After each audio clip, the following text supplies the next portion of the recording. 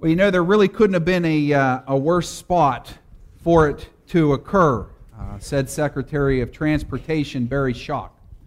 The heat that day was so intense that it began to buckle the steel beams in the infrastructure of the bridge, and it forced the water actually up out of the concrete as steam, creating multiple explosions at where it was taking place. With black smoke that billowed up into the air could be seen from miles around, they said, on that clear morning, which backed up traffic 10 miles in both directions on Interstate 81, making the morning commute into Harrisburg an absolute nightmare. Shortly after 6 a.m. on Thursday, May 9th, a tanker truck carrying 7,500 gallons of diesel fuel headed north from Carlisle flipped over on an on-ramp of Route 22-322 just north of where I-81 crosses over the Susquehanna River. If you've been down that way, you might know where it is that I'm speaking. I want you to watch this clip for a moment that actually comes from news footage that's taken that day. It's amazing nobody was hurt seriously and nobody was killed. Can you play that for us?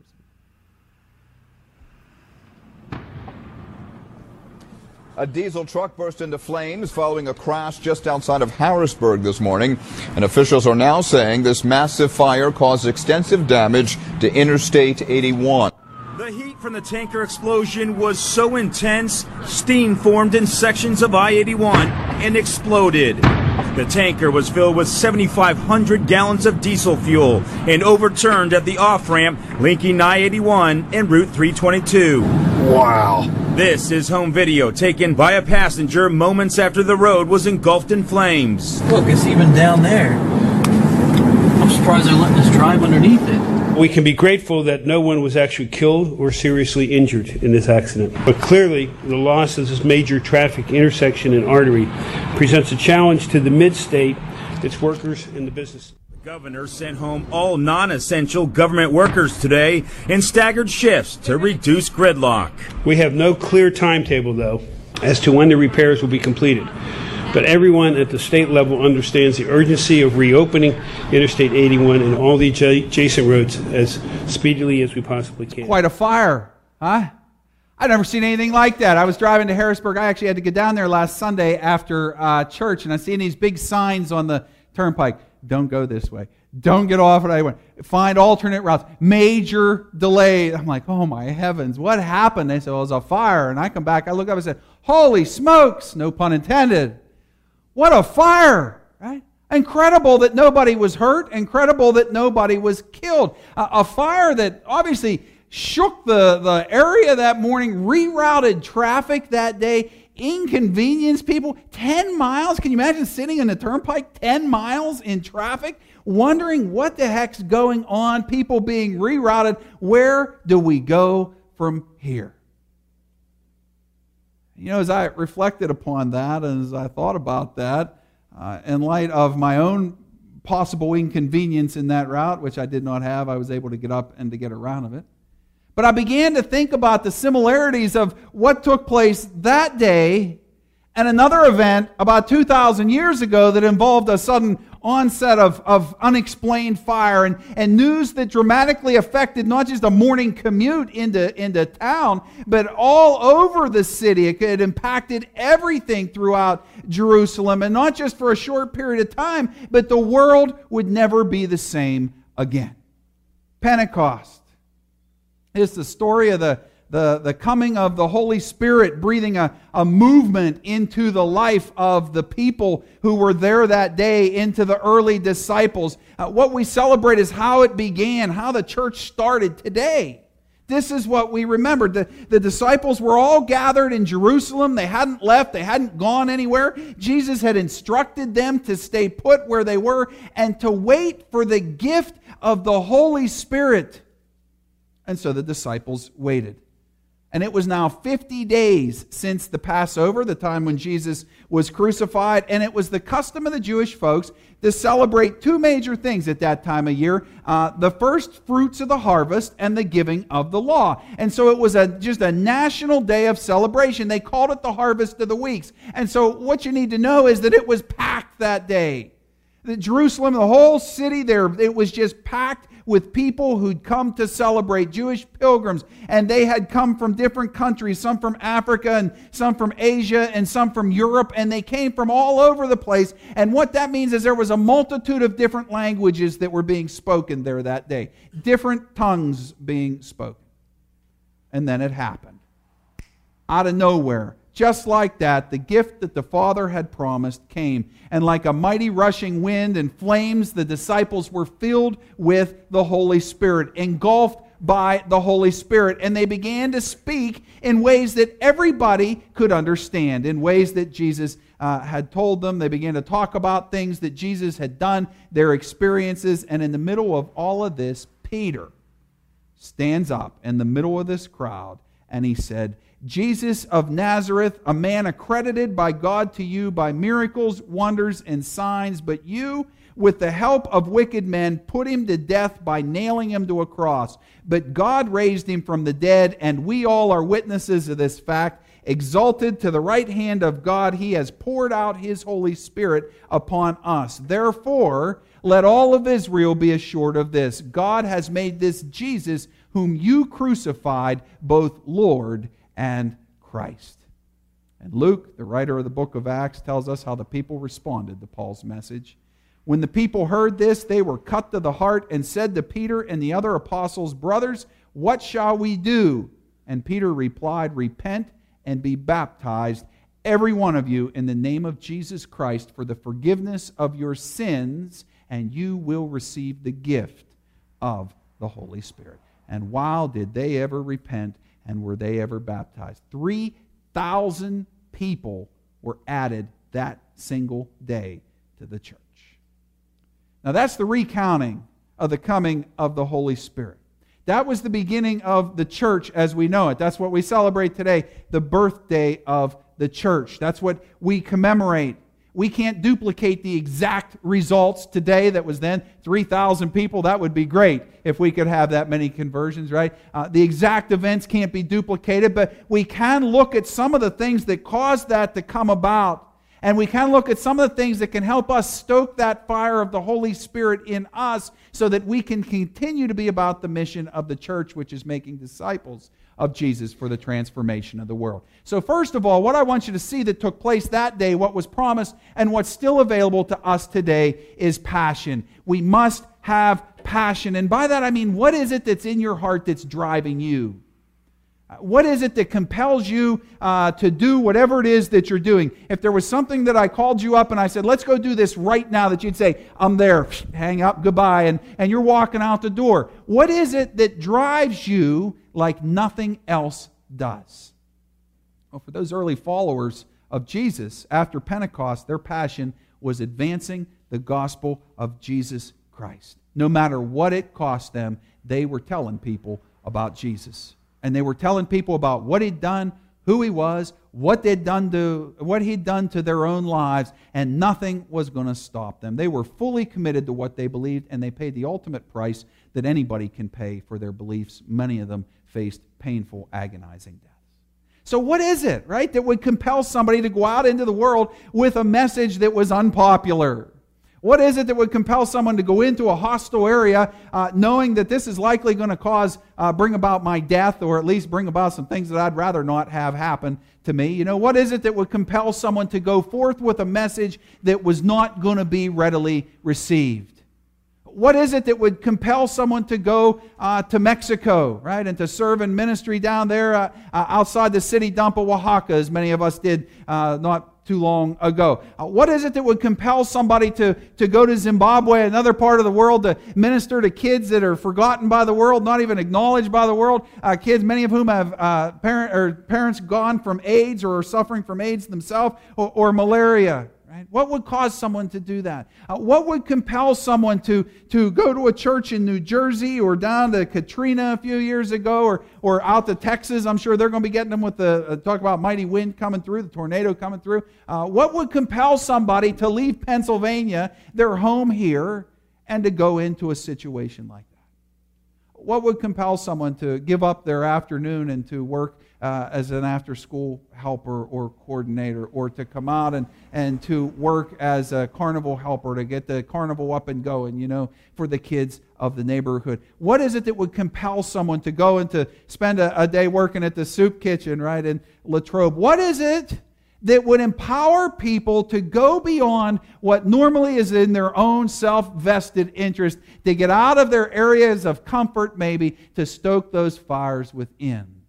to do things even that some folks might call foolish? I would submit to you that it's the power of God's Holy Spirit. Have you ever experienced that power in your life?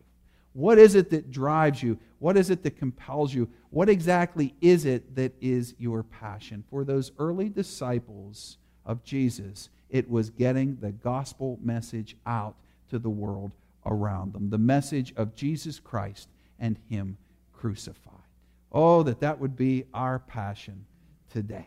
Okay, so if the church is going to continue on making disciples, transforming the world, one of the fires we need to keep stoked inside of us is the passion for the things of God. But that's not all, because if we just have the passion and we don't have the power, we're not going to go anywhere. Even with passion, without power, you're not going to be able to go do what you're being called to do until we get energized. Remember the Energizer Buddy? I haven't seen those commercials in a while, but they were very effective because I still think of them sometime with the Energizer rabbit going and beating the drum. You've all seen them, I'm certain, right? I mean, very popular years back. So until we receive the power of the Spirit, until we get that power that Christ has promised us with the Spirit, until that bunny comes our way and plugs into our spirit and lights up our soul, some of us, we just aren't ready yet.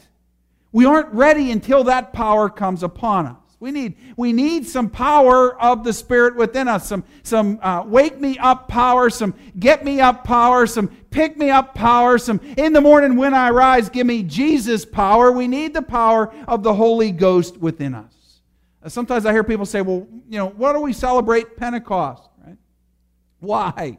What does it have to do with me today? Nobody knows what it is. Ask your friends if they know what Pentecost is. There might be some.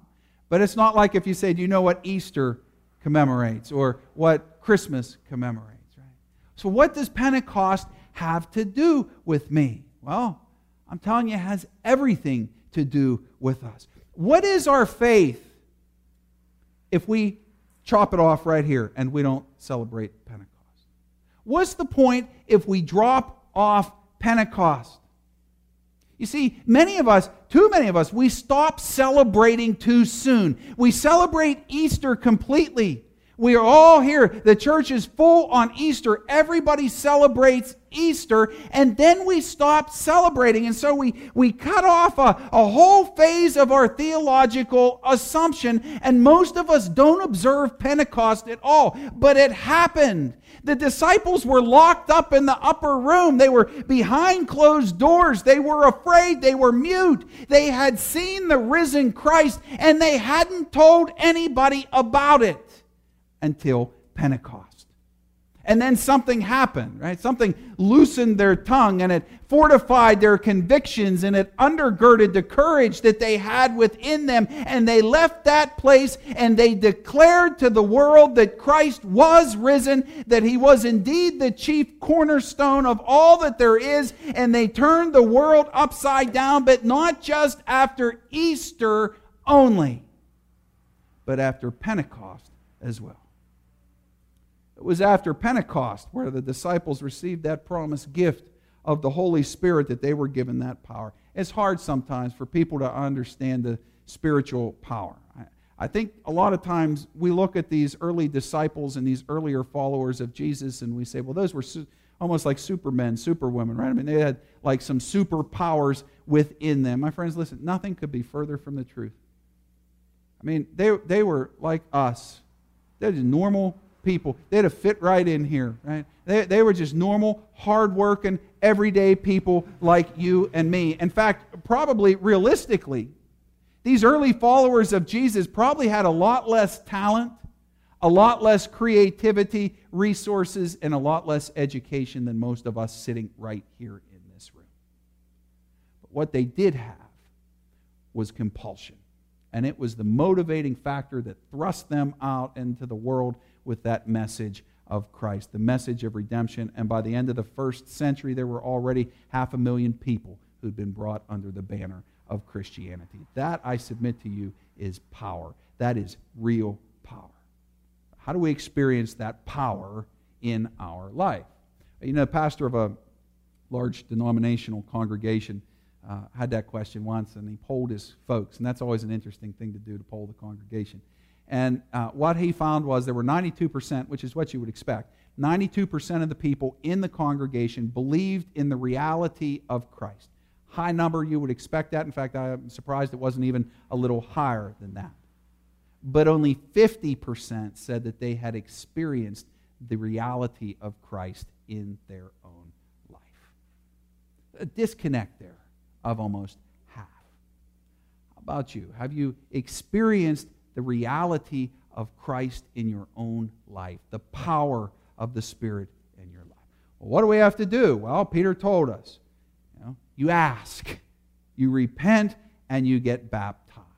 That's the first step when God calls us to go. We turn our lives over to Him, we repent, accept, and get baptized. And when that happens, we receive the power of Christ, and He begins to strengthen us, He begins to motivate us, and that power becomes alive inside of us. So if the church today is to continue to be effective in ministry and mission, making disciples, a transformation of the world, we've got to stoke those fires of passion. We have to stoke the fires of power.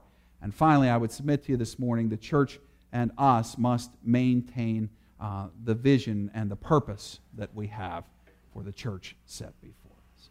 What's the church to be about?